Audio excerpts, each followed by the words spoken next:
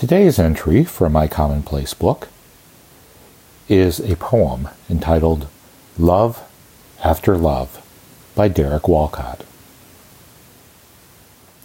The time will come when, with elation, you will greet yourself, arriving at your own door, in your own mirror, and each will smile at the other's welcome and say, "Sit here, eat."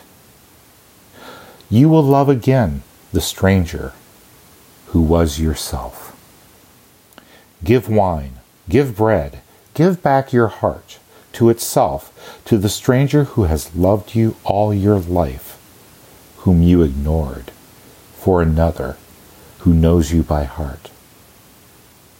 Take down the love letters from the bookshelf, the photographs, the desperate notes. Peel your own image from the mirror. Sit, feast on your life.